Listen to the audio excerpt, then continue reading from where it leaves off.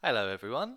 My name's Tommy Flanagan. I'm the editor of Faultline, and welcome to a very special edition of the Faultline podcast for a few reasons.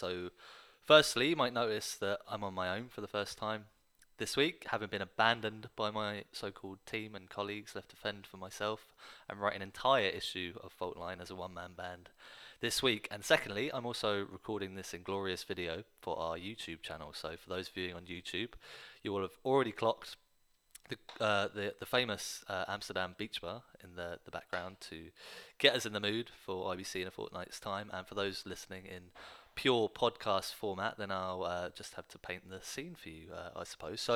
Um, First things first, I just want to blow my own trumpet a little bit and say that despite flying solo this week, Faultline 915 looks like a resounding success. We've got a bumper issue on anti-piracy technologies this week with stories on Cinemedia, Express Play, VXS Orca. We've got codec developments with both AV1 and LCVC. We've got a really nice virtual production follow-up to last week's Rapid Industry Solutions story with insights from Warner Media. We've even got Wi-Fi silicon M&A stuff with Celino and Quantenna, which is a name I didn't think I'd be writing about again for a while. And our lead story this week is a deep dive into a metadata partnership between Gracenote and Media's Distillery, which we've actually properly, fully explained because it needed fully explaining, unlike the press release and coverage elsewhere, which was really unclear. We've also uncovered that two tier one operators have already signed up for that, so that's a great read. But within all these thousands of words of wonderful technical analysis and opinion that we published this week, the standout news has been that IBC will go on. So Cinderella shall go to the ball after all. However, and this is a very big however, we aren't holding our breath because that reassurance hasn't been enough for some companies, like Cinemedia, VXS Orca, Adetto, LiveView, which have already pulled out and said they don't want to attend.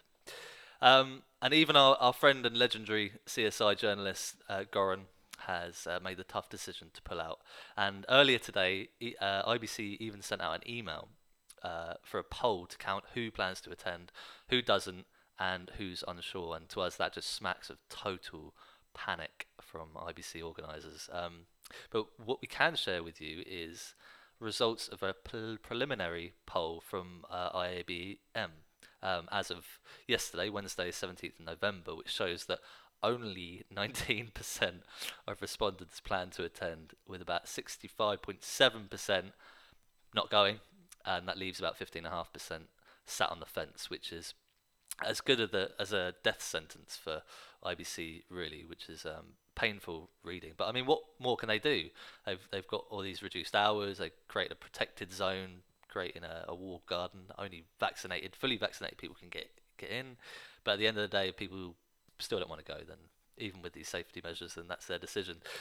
Personally, traveling is the best part of the job for me. I live and breathe these events for the benefit of our readers and listeners and partners. So the only thing stopping us is going in 2 weeks' time is a full-on cancellation. And I mean, it would be a hugely ominous omen for the event industry if IBC doesn't go ahead, despite all of this. Excuse me, quick swig of beer.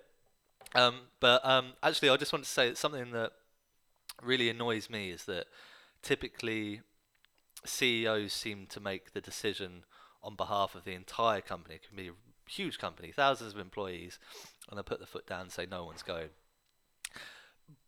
Which makes sense in terms of pulling the physical presence and not having a stand or anything like that. But I think if people still want to go and network, then they should be allowed to still go and network.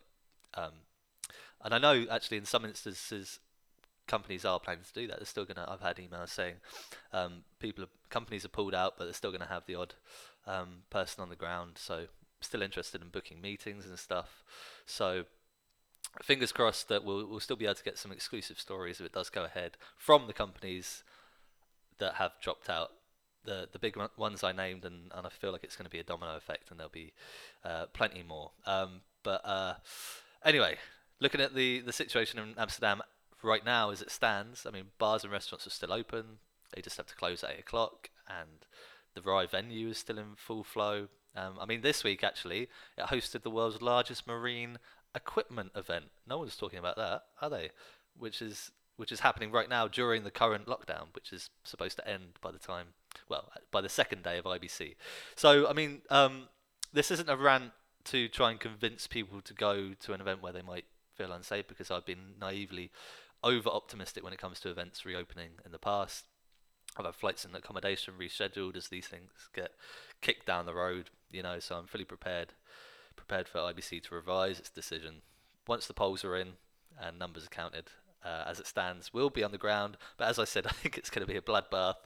Unfortunately, this time next week we could be facing a cancelled IBC again. Anyway, looking ahead to next week, this is only a short podcast this week as I'm on my own, so just whizzing through, and next week we'll be hopefully returning to some kind of normal. Inevitably, disaster will strike our inbox at some point, but we've got the AWS M&E symposium to look forward to across 2 days, and I guess with that, I bid you a thanks for tuning in, and give us a subscribe, and I guess we'll say long live IBC, or maybe not. Long live NAB 2022 April. We'll see you then. Cheers.